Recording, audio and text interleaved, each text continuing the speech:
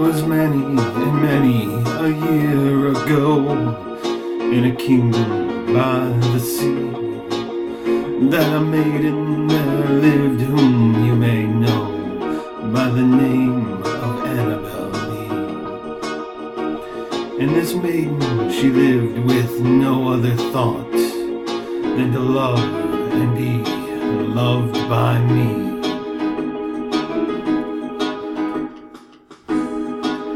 I was a child, and she was a child, in this kingdom by the sea.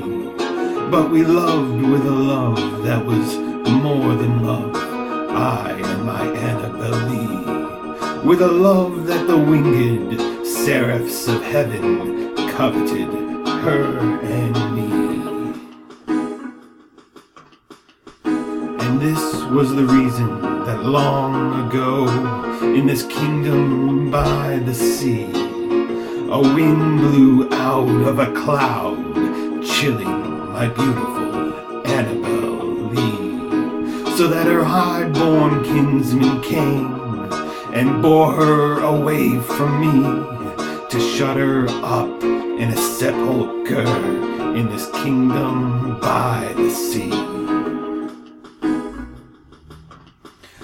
The angels, not half so happy in heaven, went envying her and me. Yes, that was the reason, as all men know in this kingdom by the sea, that wind came out of a cloud by night, chilling and killing my Annabel Lee. But our love was stronger by far than the love of those who were older than we, and many far wiser than we, and neither the angels in heaven above, nor the demons under the sea, can ever dissever my soul from the beautiful Annabel Lee. For the moon never beams without bringing me dreams of the beautiful Annabel Lee.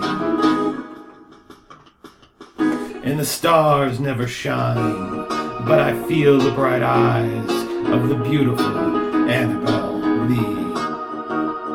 And so, all the night tide, I lie down by the side of my darling, my life and my bride, in her sepulchre there by the sea, in her tomb by the sounding sea.